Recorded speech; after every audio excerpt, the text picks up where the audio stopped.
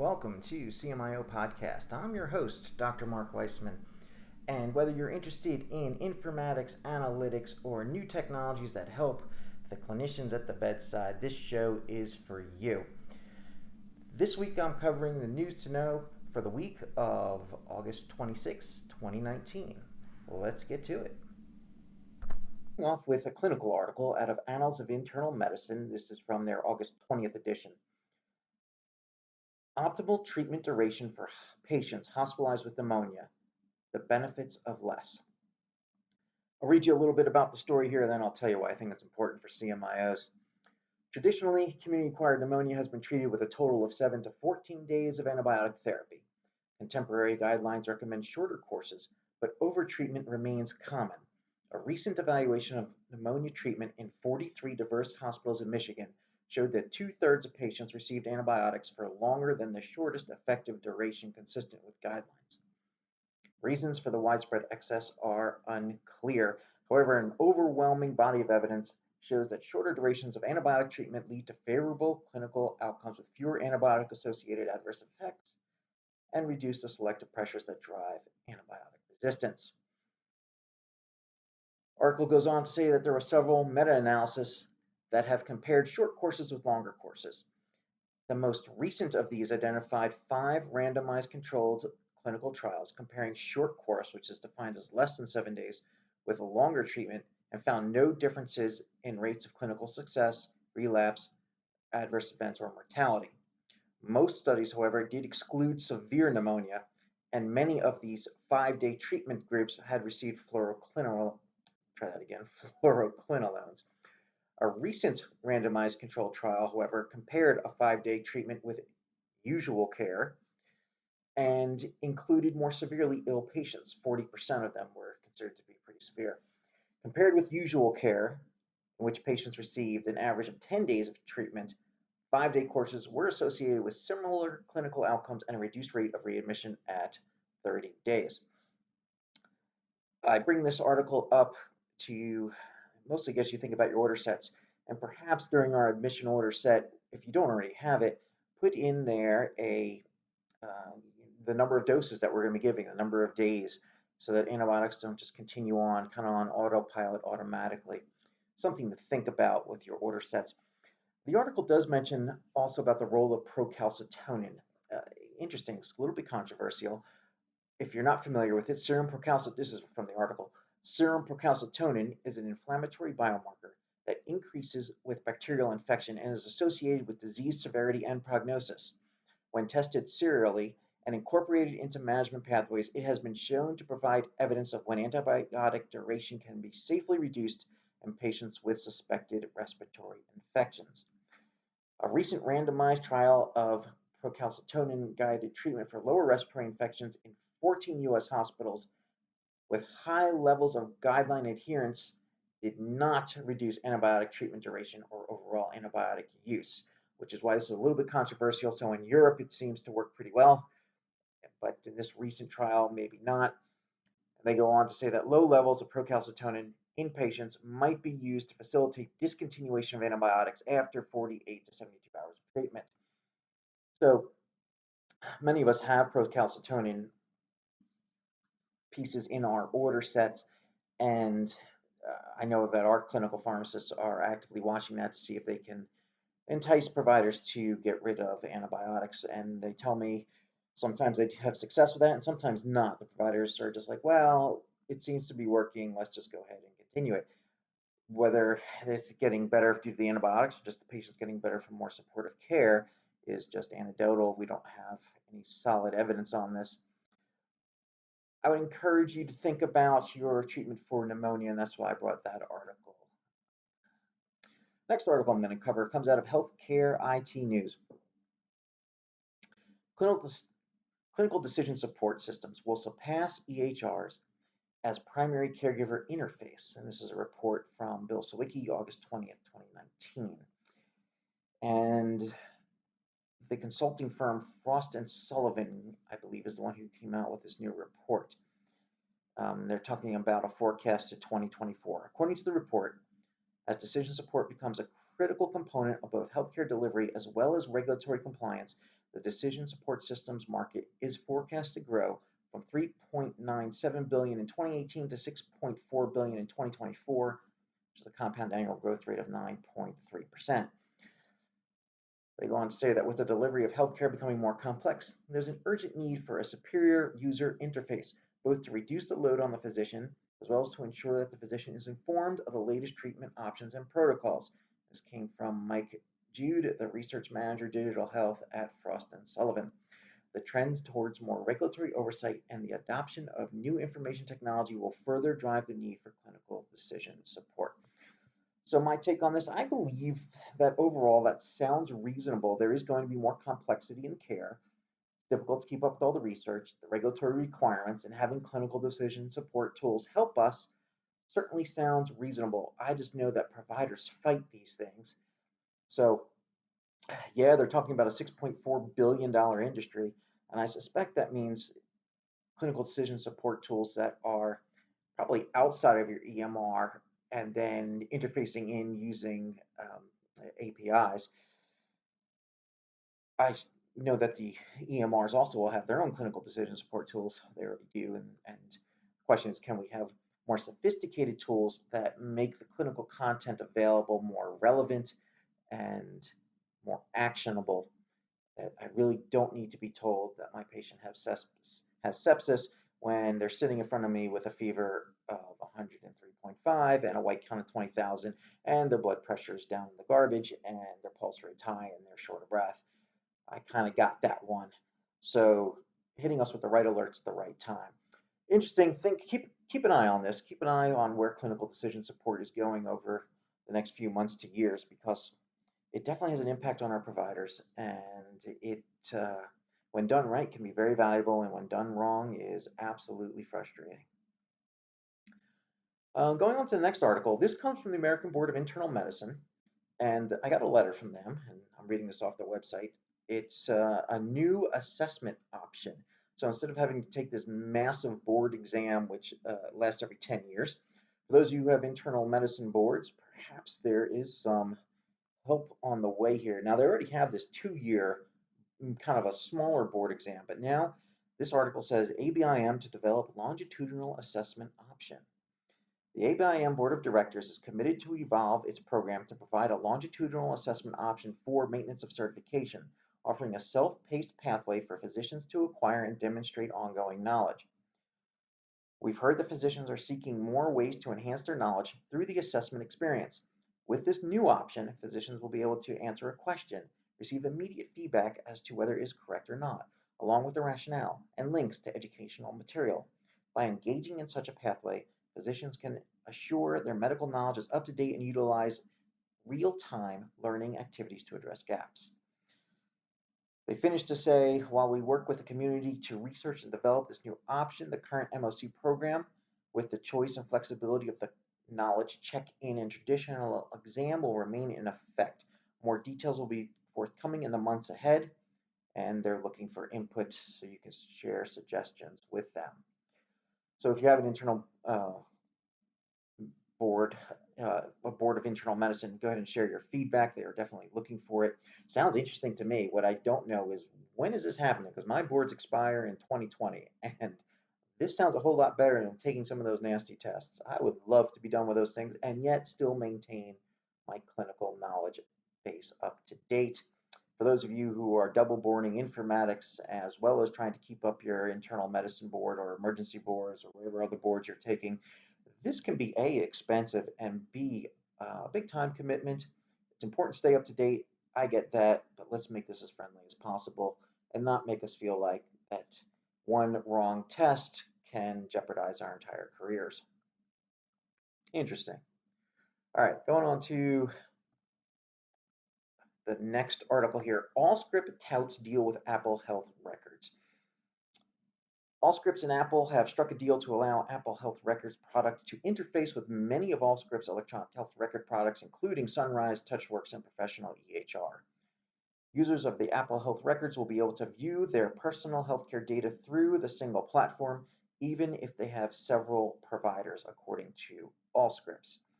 In January 2018, Apple launched the beta for its personal health record app with the intent of allowing patients to aggregate their health data within the EHR kept by their medical providers. The Apple Health Record app meets the FHIR standard, that's the Fast Healthcare Interoperability Resources standard, for transferring data among entities. Updates to patient health records are automatically updated in the Apple Health Record. The PHR data kept on Apple devices is also encrypted. With health records on iPhone, patients can become more active members of their own care team, says Allscripts CEO Paul Black in a statement. Health records on iPhones empowers individuals to direct how their own health data is stored and used. So why do CMIOs need to know about this? Interesting that Allscripts has jumped on board. I know Epic has been doing this. I believe Cerner is as well. And so the more companies that jump on board, the better for patients. I personally would like to have a tool like this so I can aggregate my health data. I think that's a great idea, particularly if I live in a city that's fragmented, where I go across the street and I can get on a different EHR and not have my data available to me. As a consumer, I now have multiple portals I'm checking into, and that's annoying. So I think this is a good thing for consumers. As CMIOs, we have to start thinking about when are we going to join this? If your hospital is not already on it, should we be thinking about heading that way? I'm sure the interface work is what's kind of slowing things down. That's usually a complex endeavor. There's some cost involved, certainly time and resources involved, and most of us have full plates. The CIOs are saying, "Thank you, we have enough to do. Why would we want to do this?" And I think the answer is because it's the right thing to do for patients. That doesn't always mean it's financially viable. So something to think about as a CMIO is when do we jump on board, and whether it's Apple or some other app that's going to come out, and how many of these apps do you have to make interfaces to becomes the next question. So be thinking about this Apple Health Records. It's an interesting tool that's coming out. I'm going to jump over to this article here. Comes from the connectverona.com website. And why am I talking about Verona? Because it's UGM time, and Epic's UGM is going to bring 8,000 people to Verona, according to this article that is published by Kimberly Wethall from the United Newspaper Group, August 24th. And it's Sunday night where I'm recording this right now, and I'm sitting here in Verona, Wisconsin, looking forward to going to UGM. And it's the 40th anniversary of Epic, in case you wanted to know how long Epic's been around for. The Greater Madison Convention and Visitors Bureau estimates there'll be a $6.1 million in direct spending in the Madison metropolitan area. For any of you who have tried to get a hotel while you're joining us here at Epic UGM, good luck if you haven't booked it well in advance, because no doubt, where are we going to put all these 8,000 people? The conference goes until Thursday at noon, and I will probably do some updates without violating any of Epic's confidentiality clauses, just to give you a feel and a taste for what's going on in the EHR industry and what CMIOs need to know. I'm sure we'll walk away with some great stuff from the Epic conference. Going to do one more article, and this one comes from Becker's Healthcare. 6 considerations before signing a value-based payment contract, written by Kelly Gooch on Friday, August 23rd. And Kelly goes on to describe 6 items here. I'll list them off. Number 1 is to understand the population. Number 2 is to assess the size of patient population. 3 is to understand the provider network that will be serving this population. Number 4 is to limit the maximum claim denial rate. 5 is understanding the difference between payers and the hospital's payer mix. And 6 is to assess the hospital's current patient care services and interventions. I believe this is targeted towards, this is in the CFO section of Becker's for financial management. So they're taking a financial slant on it. I'm going to twist it and go for an IT slant. And what are the considerations that you would need to have for signing a value-based payment contract? It's not 6 considerations. I came up with 15. And it all relates around, do you have the IT infrastructure in place to do this? Number 1, you need registries to track the chronic conditions. Two, access to the data from the most significant community sources. So all those different hospitals, different provider groups, different labs, all that data's got to come together to effectively manage a population. You then have to, number three, aggregate that data. So you have to have the data aggregation capabilities, which means you don't want duplicates, and you can't go putting data into the wrong charts. So that is usually human capital that has to be put in place there. Number four is data visualization capabilities to gain insights from all this data that you have now aggregated. And you probably need some analysts who are subject matter experts to drive these tools for population health. Number five is you need to have an HCC coding initiative, and that has both IT and operational components to it. To be successful in this world of value-based payments, HCC coding is absolutely critical, and you have to be able to identify, probably impute what are the right HCC codes to use based upon the data that you have. So if the patient's on insulin, you can impute that they have diabetes. And you also need to be able to do things probably like natural language processing to look in the imaging studies and see if they say that there's coronary calcifications on x-ray, which then allows you to say that that patient probably has coronary artery disease. Number six, pharmacy price transparency and the tools that provide guidance towards lower costs at the point of care, not when the patient arrives at the pharmacy to receive the $600 bill. And so many of these tools are now available in your EMR. Not everyone has it turned on yet. And that is certainly a piece of infrastructure you need for pop health. Number seven is utilization review software.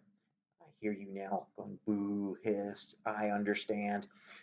But to be successful in value-based payments, you do have to have a utilization review process, most likely, to be effective at controlling the spend. Number eight, risk stratification tools so you can focus on the right people because resources are limited.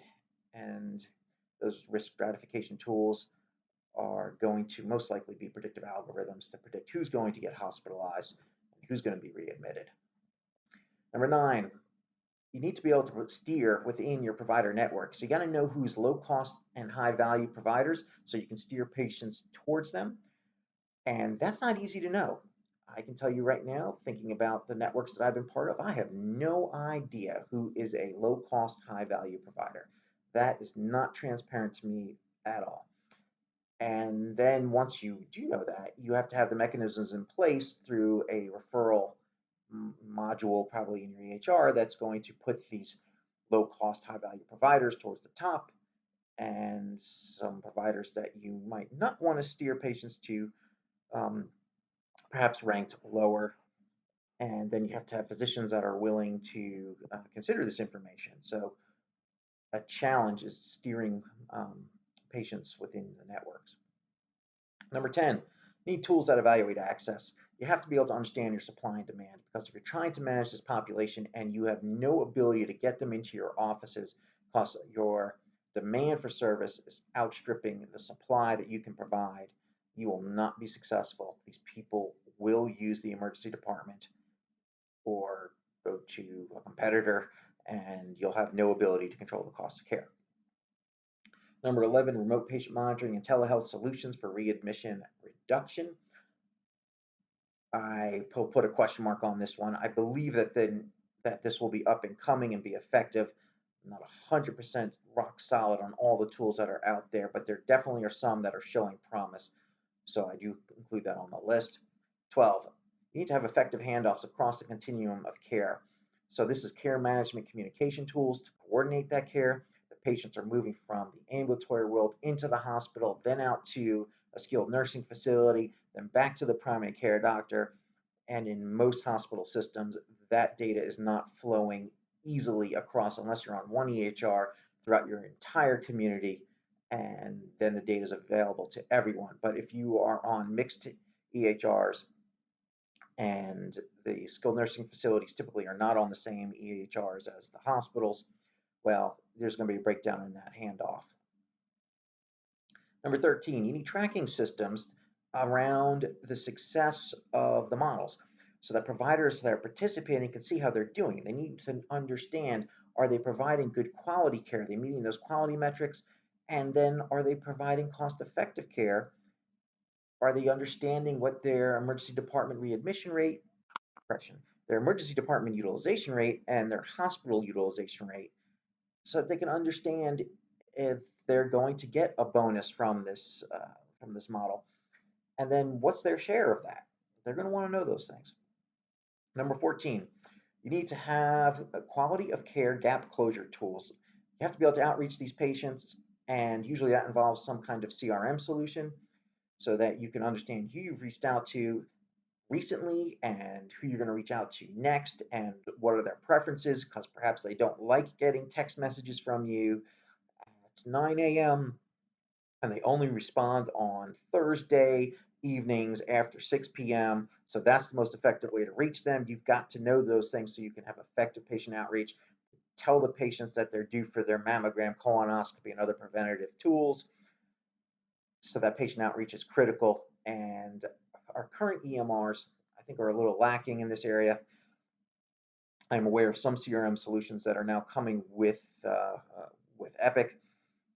They're Most people are using Salesforce in their organizations or some other large CRM solution, and I think they're critical for managing the gaps in care and getting patients to engage with your health system.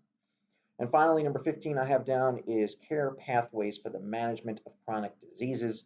And these are really for your care managers and your nursing team, guided by your provider network to help patients who perhaps have asthma. Are they progressing through the right inhaled steroids?